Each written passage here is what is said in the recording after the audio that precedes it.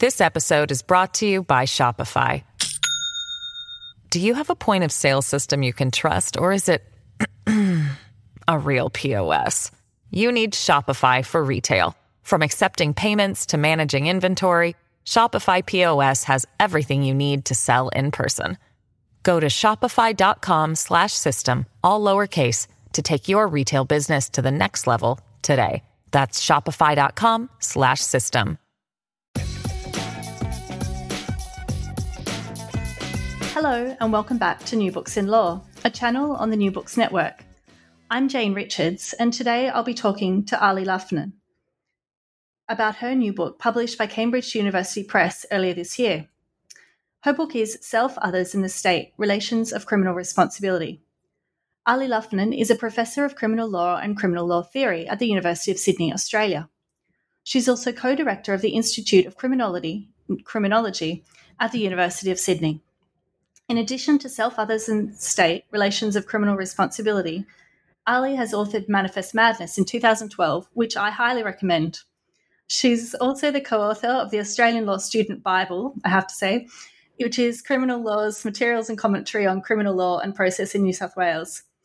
Now, I can say that both of these books I have first-hand experience are invaluable reading, and I constantly rely on both in my own research. Ali, welcome to the show. Thank you very much, Jane. It's a pleasure to be talking with you. It's a pleasure to chat to you. Can you begin by telling us a little bit about yourself and how you came to write Self, Others and the State: Relations of Criminal Responsibility? Yes. So I'm as you mentioned, Jane, a criminal law scholar, and my interest for a while has been in different ways of thinking about the kind of perennial issues that occupy us as criminal law scholars. And one of those big issues is criminal responsibility. And as you may know, Jane, the field of study here is really dominated, I think, by particular kinds of approach to the topic, and that's the sort of legal philosophical approach, or what I call the legal philosophical approach. And that's where scholars are looking at the issue of criminal responsibility, the sort of the way the criminal law is structured and the way we centre the law on individual accountability for crime, as a kind of moral philosophical issue, an issue about agency or autonomy or individual will. And for me, the topic has other dimensions, and I was really keen to explore those other dimensions. In the book, I take a socio-historical approach to the topic. So I look at criminal responsibility as it has developed over time. And this is a kind of critical intervention, I think, into the field, because as we know, with scholarship that tends to be more oriented towards philosophical questions and inquiries, the context in which those inquiries take place is not as relevant as, say, for example, the moral norms that are reflected or refracted perhaps in the criminal law. And for me, the context is actually really important, and I see the context as both historical, so change over time, and spatial, so the sort of the temporal location of criminal law principles and practices. And so in my work, not just in Self, Others and the State, but in other work, I adopt that different methodological approach to the topic, and I think it generates different kinds of perspectives on what is a sort of a very popular topic of study. You can find lots of material on criminal responsibility, but I think that it's possible to do things a little bit different if you adopt this other lens. And I think that's really captured in your book. You do adopt this specific temporal and space kind of study, in particular in relation to Australia. But I do think it's translatable to other jurisdictions. In your focus on Australia, you look, there is a departure from, you say that there's a departure from the dominant legal philosophical approaches, as might first be assumed. So instead, looking across jurisdictions tends to reinforce a default northern orientation. for example, looking at the systems of England and Wales and North America. And because of these relatively restricted jurisdictional ranges, the specifics disappear from view. Now, taking what you say into account and this slightly different way of doing the methodology, I'm wondering what we can learn from the Australian experience of criminal responsibility and perhaps how this knowledge is transferable. Thank you, Jane. Yes. So I think that because of the sort of the dominant legal philosophical approach to the topic, and because much of the work that's done on criminal responsibility among scholars is done by those in the Northern Hemisphere, at universities in the UK, in Canada, the US, and Scotland, and elsewhere. And this tends to mean that the kind of the specificities, as I say in the book, of those jurisdictions disappear, and they become kind of generic contexts. The context is sort of supposedly generalizable and sort of, if you like, rendered non-determinative of the kind of principles and practices that are in place.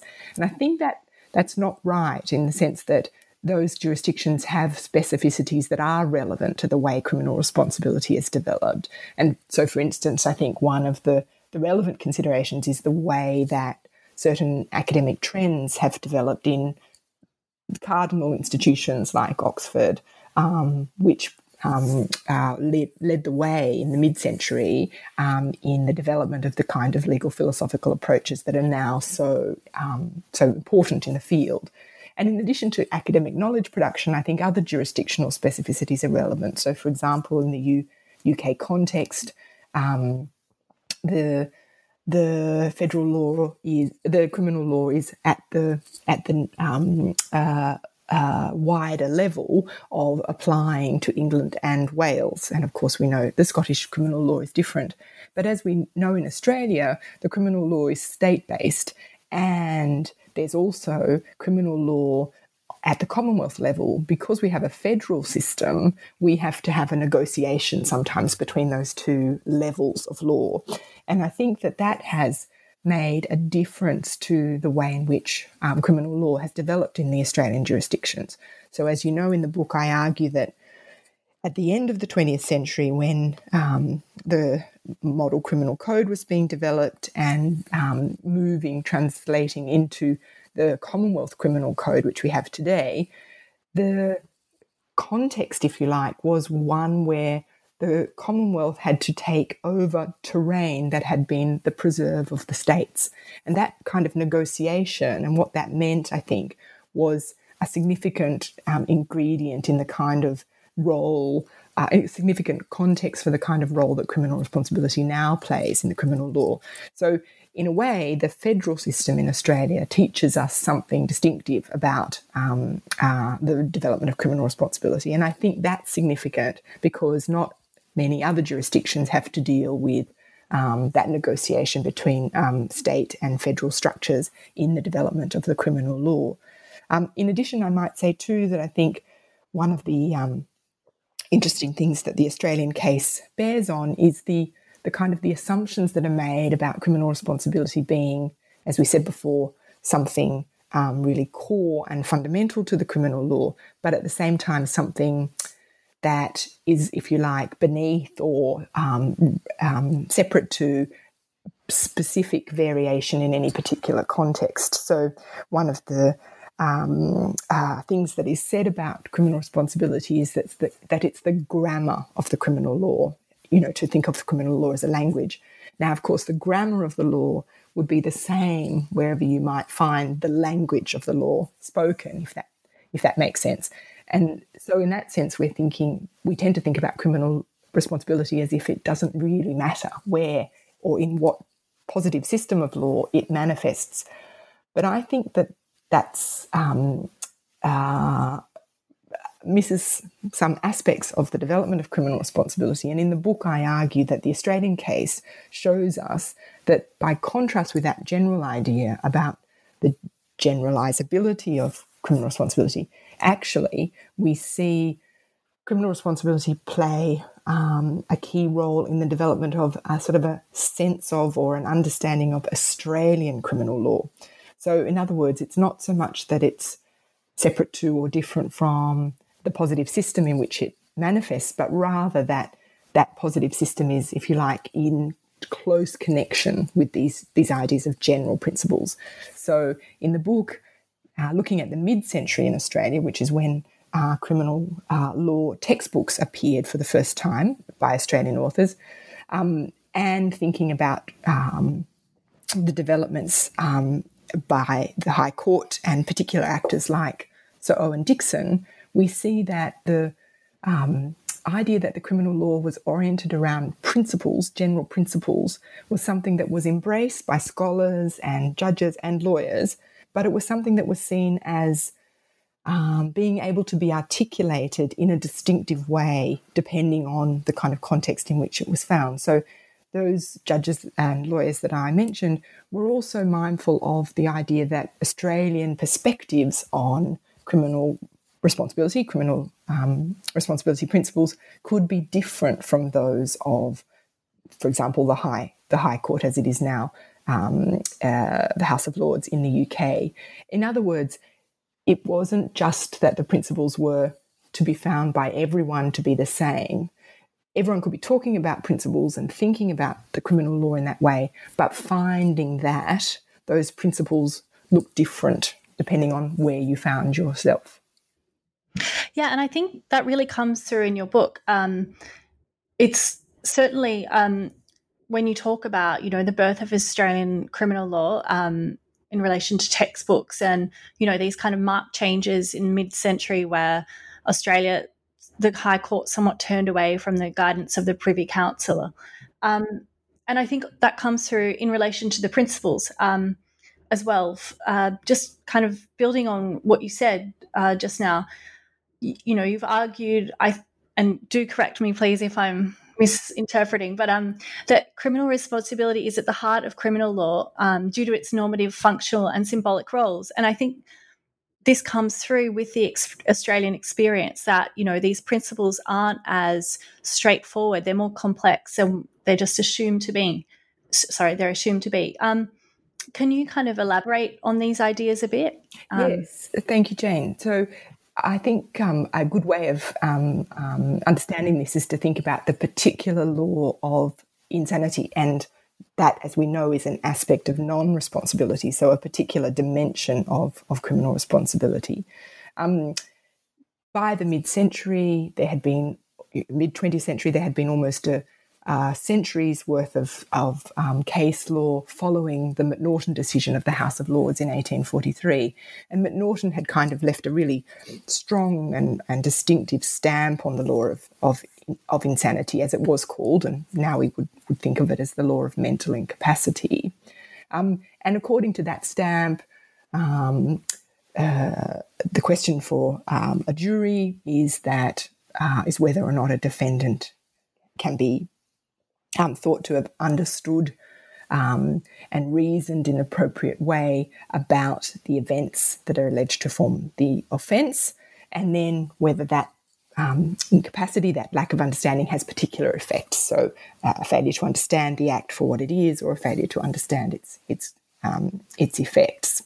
And this jurisprudence was really fairly firmly established by the mid-century, but our own Australian High Court, led by Sir Owen Dixon, but together with others, working both as lawyers and as scholars, wanted to investigated the law of mental incapacity back further than M'Naghten. So Sir Owen Dixon, who had a particular interest in mental incapacity and was a member of a society that was devoted to medico-legal issues, both before and during his time on the High Court, felt that M'Naghten had, and he didn't even like the name M'Naghten insanity, because he felt that M'Naghten had really sort of taken the law of insanity off on a distinctive path, and he preferred to think about the principles that were involved in mental incapacity independent of that decision. So for him, it was possible to come up with a principled interpretation of the law of insanity, but not to have it just follow the House of Lords decision in McNaughton. And what that indicates is that Australian jurists like Dixon were thinking afresh and anew about the particular issues of principle that were, if you like, orthodox at the time. And this perspective, I think, this new approach was possible because, as one of the early textbook authors pointed out or phrased it, Australian jurists feel less bound by the helpful binds of precedent. So, in other words, freer within the helpful bounds of precedent. And that indicates that there was a sense that Australian jurists, scholars and others could bring something fresh to these kinds of issues and topics. And they could, and as was the case in the mid-century, even see their way to departing from House of Lords precedent. And this, of course, as you know, really was quite a sort of important cultural moment in Australia and an important development on the legal landscape, because it was the beginning of a time when we would move eventually formally to removing the House of Lords as a kind of apex court for our own jurisdictions. And that was, of course, a kind of gradual and somewhat uneven process over a long period of time. But this mid-century moment is really quite crucial in the development of the independence of Australian legal thinking around criminal responsibility.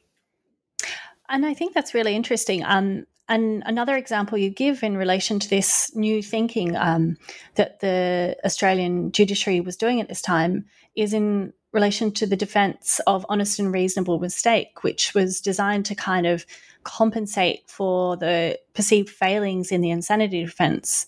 And I mean, I think the insanity defence or the McNaughton is interesting because, you know, it's still criticised, but there doesn't seem to be a solution to which way to move it forward. So I'm wondering if you can talk a bit about this new defence of honest and reasonable mistake and how it evolved.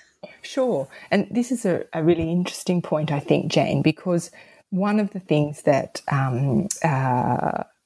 was common to Australian legal scholars and jurists at this time, something they shared with others, was this concern about the mental state required for criminal offences. So there was a feeling that this mental state aspect of a criminal offence was under threat, and that legislatures, not just here but elsewhere, were too confident about playing fast and loose with the mental state requirement, too ready to use either negligence as a form of liability, or perhaps even to remove a fault requirement entirely and just to look at an offence requirement, an act requirement.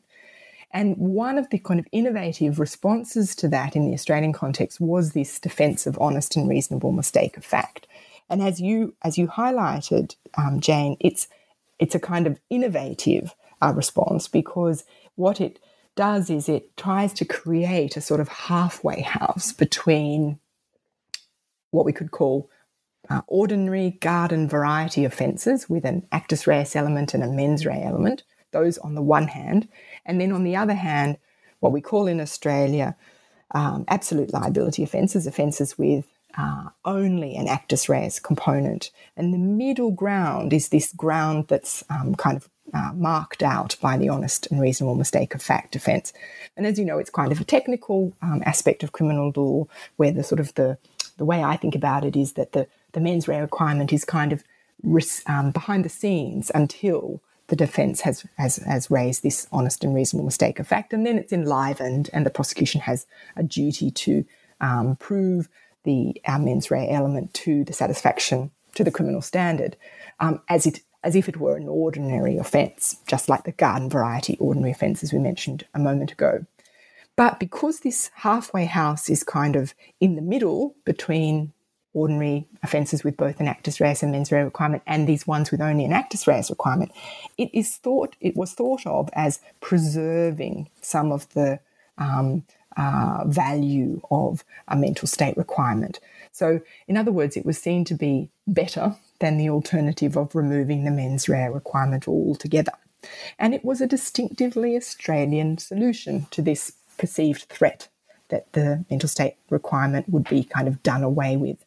And it was actually hoped at the time that other jurisdictions, most notably the UK, might take up this kind of innovation.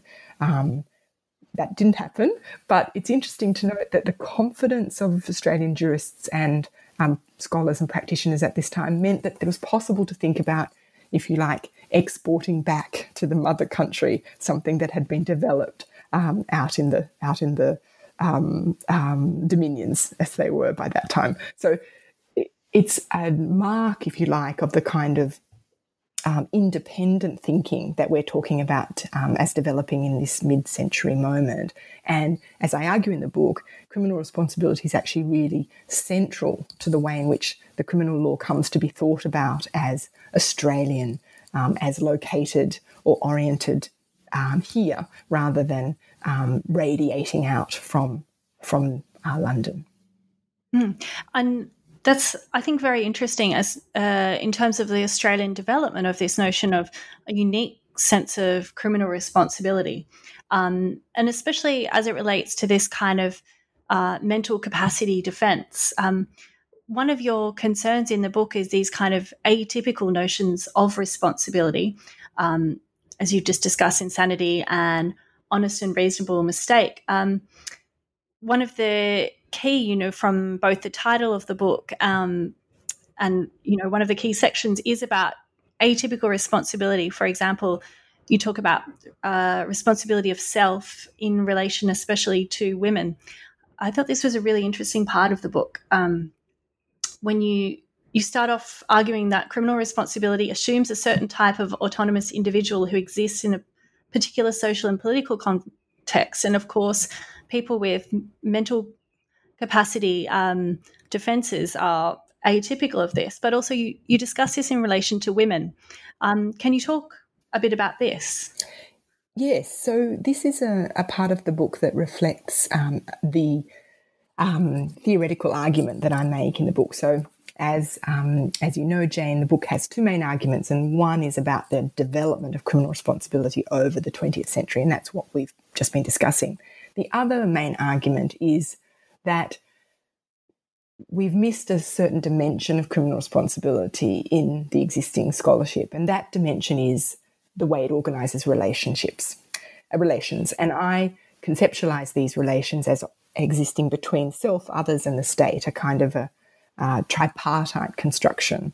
And as you know, the book argues that there are new things to be found about criminal responsibility if one looks at it in this distinctive way as organising relations between subjects and the state, self, others and the state. And when I looked at the way in which criminal responsibility relates to ideas of self, I was really keen to look differently, or look with different glasses on, if you like, at when compared to the usual approach. Now, as you pointed out, Jane, it's really common in the scholarship in this area to be thinking about individuals as independent and agentic subjects who are made up, if you like, of their will, their intentions, and their actions, but not that much else, right? So not that much about their context, not that much about their ability, their gender, anything else. But a critical approach to criminal law, which is the school that I've put myself in, wants to see more flesh on the bones of that legal subject, if you like, wants to clothe that legal subject. And one of the ways of doing this is to think about gender. Now, even within critical scholarship, gender is not necessarily something that has been connected to criminal responsibility. And I think that's because, with the exception of some pretty important feminist legal theory, work by Nicola Lacey and others, gender is seen as something that kind of impacts at the level of the positive systems of criminal law. So if it comes in, it comes in because legislatures and others have kind of decided that something different should apply in the context. In other words, it doesn't appear to some people to be fundamental or foundational to the ideas of criminal responsibility. But actually, I found in my research that it is indeed fundamental. And I argued in the book that when you look at selves as gendered, you see actually that the situation for women, women's responsibility has really impacted very significantly on the contours of responsibility principles and practices in the criminal law. In other words, it's really important. What I argued was that the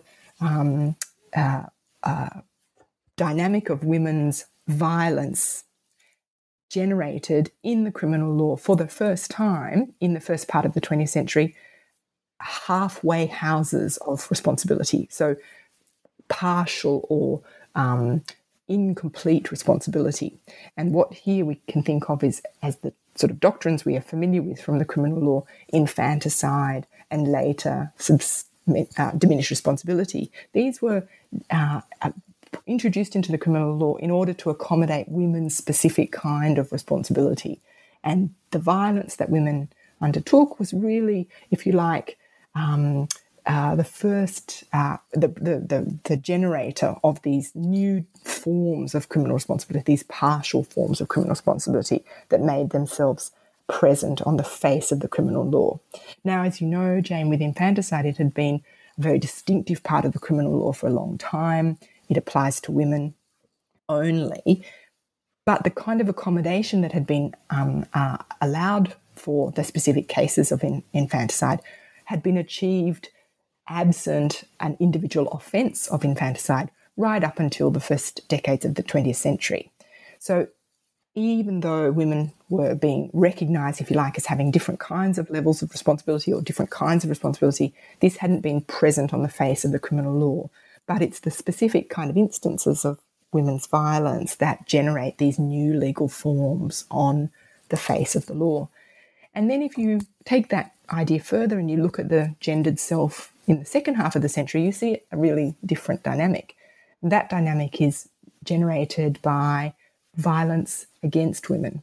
So really thanks to the feminist and women's movement of the 1970s, domestic violence and violence against women came onto the public and political agenda. And as a result, the need for new kinds of distinctive legal forms, new kinds of atypical legal forms, as I call them, was made apparent. And in the more recent decades of the 20th century and more recently, we see new types of atypical responsibility forms. So we see, for example, particular offences and defences combined. So we see, for example, defensive homicide in Victoria, which, as you know, had a very short-lived life, but brought together the idea that a particular kind of offence could be associated with a particular kind of defence. In other words, the offence and the defence elements were intimately connected, not separate. And that kind of atypical responsibility form really appeared because there was a need to accommodate women's violence against women. And what I suggest in the book is that accommodation was required because women who, say, for example, retaliated against abusive partners were, as a kind of central case, were both victims and offenders. And so it wasn't easy to separate out the offence and defence elements of the criminal law, as is, I think, the standard approach to criminal responsibility now. So these atypical responsibility forms are either bringing offence and defence elements together, or they're restricted to certain contexts, like, for example, retaliation to abuse in the home or domestic abuse, and they're sometimes also just restricted to women. So what we see is, when we look at the second half of the 20th century, we see the rise of concern about violence against women generating these new types of atypical responsibility forms. And for me, that's really significant because it's not just that these exist in the criminal law in systems in Australia and elsewhere, if you like, as if they were just superstructural, but rather they go to the very ideas of responsibility. So they're fundamental to our understanding of criminal responsibility. So what I suggest in the book is that when we look at criminal responsibility as relations of responsibility, we see that the idea of these partial forms of responsibility, like infanticide in the first half of the century, enabled these new ideas about agency and autonomy that were coming through in criminal law scholarship to be reconciled with these social and other ideas that women were not completely responsible subjects, were not fully responsible subjects. So particularly in the context of infanticide, they would be suffering from some kind of distress that impacted on their decisions at the time of the offence, and their disturbance of mind, as the language of the offence requires, was relevant to the question of responsibility. And then if you think about relations of responsibility in the more recent era, you see that in actual fact this dynamic of violence against women has meant now that instead of, again, thinking just about autonomous actors, we actually find that these new and different, again, atypical responsibility forms are actually reflecting the more general idea that the state has failed individual women who need to resort to their own defence, if you like, in the context of domestic violence. So in other words, by the time that an individual woman is seeking to rely on something like substantial impairment or another kind of partial defence, it's because police, state, other actors haven't been able to protect her from the abuse that she's facing in the home. And so there again, the idea of an individual responsible subject is not the full story. Actually, the individual woman subject is being connected to other agents, other parts of the structure of the law and the social system. In other words, we're connecting that individual agent or person with other agents, with the state. And we're seeking to provide, if you like, support for the exercise of autonomous rights or independent rights, such as to leave an abusive home or to be free from abuse in the first place. So these ideas about gender, I think, are actually really fundamental, and it's only through a focus on women's responsibility that one sees these different dimensions of criminal responsibility, and one can think that, in fact, it's not as generalizable or as universal as might be assumed. This episode is brought to you by Shopify. Do you have a point of sale system you can trust, or is it a real POS? You need Shopify for retail. From accepting payments to managing inventory, Shopify POS has everything you need to sell in person. Go to shopify.com/system, all lowercase, to take your retail business to the next level today. That's shopify.com/system. Yeah, I think that's right. Because you kind of taught in law school that concepts like criminal responsibility are these kind of very neutral, unquestionable, generalizable principles. But your study in relation to gender in particular does draw out these kind of like the falsity of these assumptions. And as you give example, the kind of changing nature of women in terms of their pathologization in the defenses and the crimes that they commit is actually a double-edged sword. So I think that really comes out. So just building on this point in relation to, you mentioned, this concept of the state and also others being responsible, not just to women, but there is this notion of responsibility and criminal responsibility to others. And you give really good and interesting examples. For example, I was very interested. I didn't know anything about the law of consorting. I have to admit, I didn't study it as part of my undergraduate program, but it was fascinating. This notion of responsibility of others in terms of serious and organised crime. I'm wondering if you can talk a bit more about that and how it's developed over time from these vagrancy laws to now, targeting, bikie gangs and this kind of thing. Yeah, so this is another aspect of criminal responsibility that I think sometimes goes unnoticed, and that's, if you like, a way the way in which the principles of criminal responsibility are connected to what scholars call the special part of criminal law. So criminal responsibility, thought of as the general part of criminal law, as we've been saying, Jane, the bit that's generalisable, the bit that applies across the board and, if you like, provides the substructure for the criminal law, the individual offences and defences. But in actual fact, we see that the way in which criminal responsibility principles and practices have developed is very much in connection with that positive, that special part, that section of the criminal law that is the individual offences and defences. And one of the ways that we can see this is by thinking about the relations of responsibility that exist between individuals, or, as I put it in the book, between self and others. So, as you point out, I there look at the law of consorting. And the reason for that is because consorting is one of the ways that the criminal law governs otherwise ordinary interactions between people. So, as you know, Jane, consorting criminalises association with someone with a criminal record, as we would now put it, or a particular kind of criminal record. So, in other words, a record for particular kinds of offences, such as, for instance, child abuse. Now, consorting is, generally speaking, a bit of an anathema to criminal law scholars, and that's because it tends to criminalise individuals where they haven't exhibited the kind of mental state that we usually associate with a criminal charge. Criminal consorting can take place even if an individual doesn't intend to commit an offence or isn't reckless as to committing an offence.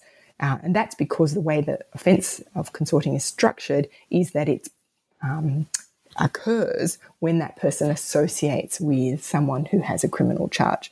So what we're looking at here is this kind of unusual aspect of the criminal law, whereby what you know as a person, what you know about someone else, is the basis for your conviction, and that someone else is the one with the record. So it's not something that we can tend to think of as a very bright spark of the criminal law, because it tends to kind of raise some questions about the reach of the law. But it's something that is a particularly notable Australian contribution, or Australian and New Zealand contribution to the law, Jane, because consorting grew out of the law of vagrancy in the early 20th century, when Australian legislators looked for, if you like, new ways of kind of policing particular classes of individuals.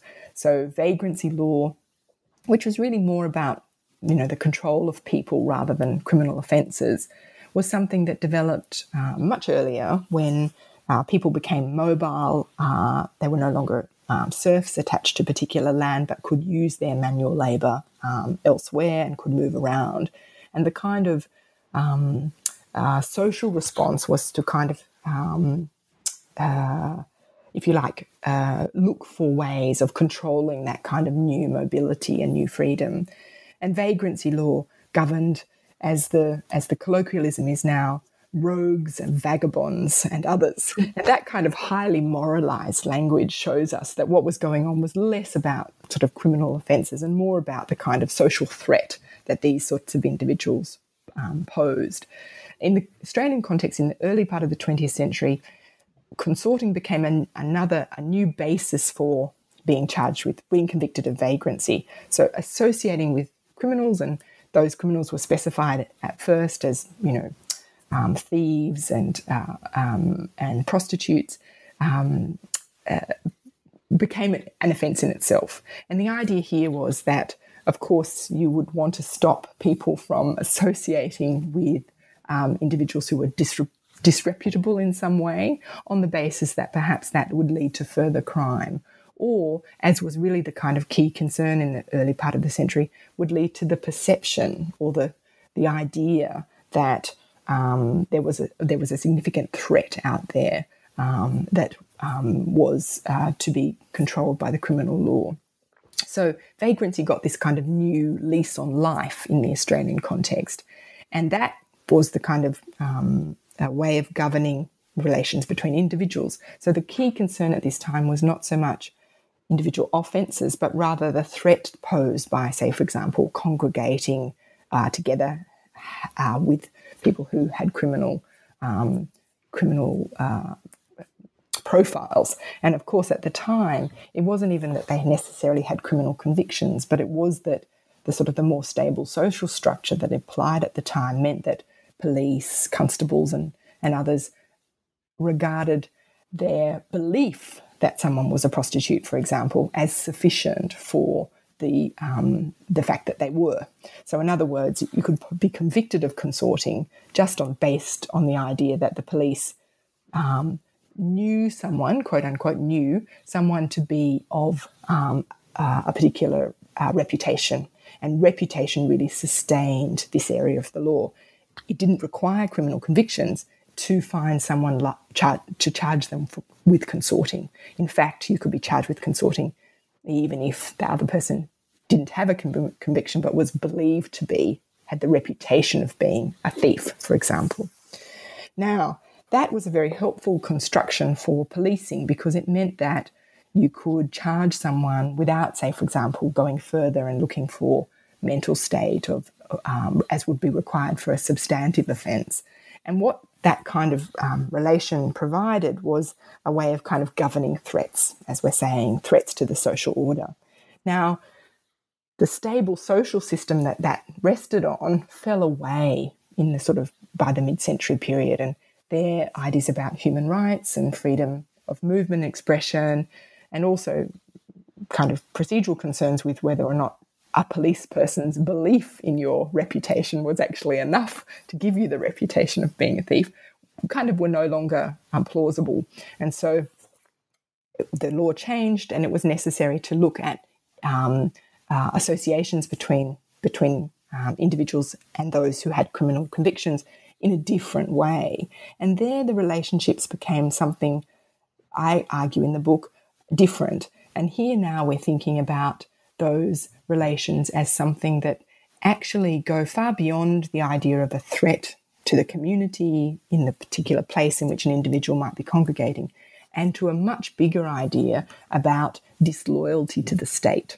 So what I suggest in the book is that consorting now, which as you pointed out, Jane, is a part and parcel of the very serious end of the criminal spectrum, organised crime and other kinds of offences that govern serious criminal conduct. Now those kinds of offences actually encode something different about the relationships between others. Now what they encode, I suggest, is disloyalty to the state. So in other words, consorting, hanging out with your friends or others who may be subject to have criminal convictions is now something that demonstrates that you are not adhering to, if you like, or furthering the goals of the state through the criminal law. So a classic example, you mentioned it yourself, Jane, is bikie gangs. And as we know, bikie gangs are this kind of boogeyman in the criminal law because even though, it's still required that the organisation be a criminal organisation for the purposes of prescription of organisations, we refer to outlaw motorcycle gangs as if that was a kind of legal category as opposed to, say, a journalistic. Yeah, that's true. But bikie gangs are a good example for us because what they show is that consorting is now part of the armoury of the criminal law for very serious crime. It's not something that's designed to pick up lower level offences committed by people who are not seen to be as much of a threat, but rather it's designed to kind of help the state control borders, protect from drug importation, for example. And in doing that, the kind of relations that are being constructed through consorting is relations of loyalty, I suggest. In other words, you, as someone who is being asked not to associate with an individual who's got a criminal record, you're actually being asked to show loyalty to the state and not loyalty to that individual.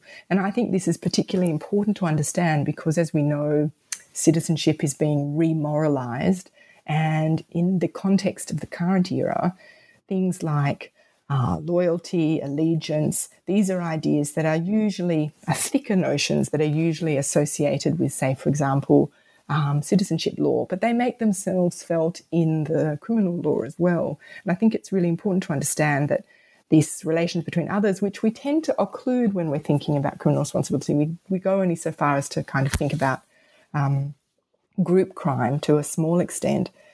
But what we see when we look at these atypical offences, these offences that really kind of might find themselves on the margin of any criminal responsibility scholarship, they actually are quite central to this changed concept of relations of responsibility. They actually show us that the kind of relations between others, what individuals are responsible for, and to whom they are responsible, those things have changed fundamentally.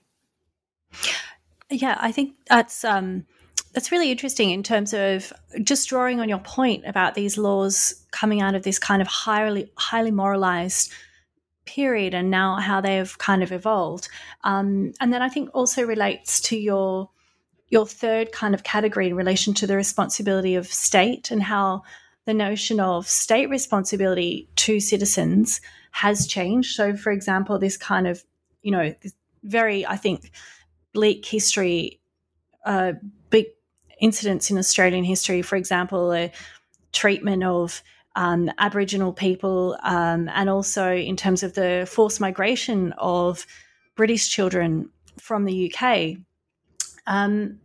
There is this kind of changed notion of responsibility, this very paternalistic and, saving these people, building the empire. And now finally, only, in quite recent years, do we see a kind of shift of this responsibility. Can you talk about this notion of state responsibility also? Yes, so Jane, that's right. As we might guess, the state's really central to criminal responsibility structures. So it's the kind of organising arm, if you like, of criminal responsibility. You're being called to account by the state in the form of the criminal trial. And so state's been sort of central to the way we think about criminal responsibility, but it tends to have been thought about as, if you like, the kind of just as an arbiter, if you like, present by its absence, what we could almost say. And there's actually more to be said about the role of the state in criminal responsibility principles and practices. Criminal responsibility of the state is something that's sometimes thought about by international lawyers as kind of a relevant consideration in the international realm, but it bears on the domestic criminal law as well, because we can see, I argue in the book, change over time in the role of the state, and in particular in the division of individual responsibility on the one hand and state responsibility on the other. So the study I undertake in the book is of state responses to institutional abuse of children. Now, I'm using language that we're very familiar with now because of high-profile inquiries into this issue. But if we go back towards the beginning of the 20th century, we see that what we would now call crimes are not necessarily conceptualised as such, and what we would perhaps now think of as major institutional problems were not understood in that way. So my study takes us from that early period right up till the current day. And what I do is, instead of looking, as criminal responsibility scholars tend to do, at criminal cases, I looked instead at public inquiries into these allegations of abuse in institutional context. And as you know, Jane, we've had a whole series of public inquiries into this issue, and they can kind of take us through the century. And what we see at the early part of the time is that the state was understood, if you like, to have a kind of a minimal role, to kind of be behind the scenes, perhaps providing guidance or maybe even resources to institutions, but nothing more than that. In the middle of the century, when we see the rise of the regulatory state, we see that the state as such becomes responsible for training, professional training of workers in these institutions, becomes responsible for, say, professional standards, and becomes more involved. And then over the second half of the century and into the current era, we see the state get involved even further. And now we have, as we know, we have a kind of sense that the state has responsibility not just forward in time to prevent these kinds of abuses happening in the future, but also back in time to provide compensation or reparation for abuses that occurred over a period that's now passed. And as you mentioned, Jane, this is particularly relevant for our understanding of the role of the state in the context of institutional abuse of Aboriginal children who were taken into care by in organisations and in white families over many decades in what we now know as the stolen generations. And this is a really kind of crucial dimension of Australia's history of state responsibility, because it's the sort of thing that, if you like, left a mark on the way that the state would deal with institutional abuses of children more generally. And this responsibility, I argue, began as a responsibility for Aboriginal people. In other words, not to Aboriginal people, but for Aboriginal people, as if Aboriginal people were the burden, quote unquote, of the white colonial and post-colonial government system. And that has become, I think, in more recent years, with lots of problems, and there needs to be qualifications over this, more of a sense of responsibility to, in other words, accountability to victims of institutional child abuse. And this, in the current era, is something that has, as you say, impacted on our attitudes to individuals who were brought here under forced migration from the UK, as well as to Indigenous people, and as well as to people who were abused in homes and institutions as children other than those other categories. So now we have a sense that the state responsibility in relation to these issues is really extensive. It goes back in time and it goes forward in time. And the kind of embrace of that idea of state responsibility has been relatively recent, but it takes place in a context in which other jurisdictions are grappling with this same issue. And so the kind of the period in which this kind of responsibility could be resisted. So I'm thinking back here to the Howard years, when there could be a sense that, well, that wasn't us. That was a different government. That was an earlier era. That was individuals who worked in welfare, who were well-intentioned, even if their ideas were really racist. And in fact, their practices were what some scholars have called genocidal. Now that kind of resistance has, I think, fallen away, and we've recognised that the rights and the kind of context in which this victimisation occurred is really profoundly, deeply reflective of problems with the state. And so, in other words, this kind of case has come to reflect back on the state in particular ways, not to be seen as something that's discrete that can be kind of parcelled off. And so now what I think and what I argue in the book is that the kind of state responsibility we see in the current era is actually a highly developed sense of state responsibility that articulates onto a broader level, and that looks, if you like, at a whole of society responsibility for the kinds of terrible crimes and harms that we now know occurred over such a long period.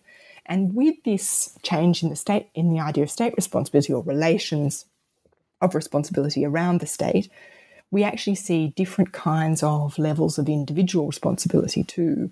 So in the early period, individuals would have been seen to be the responsible ones. It was only individuals that could be thought to be held accountable for a particular offence occurring at a particular time.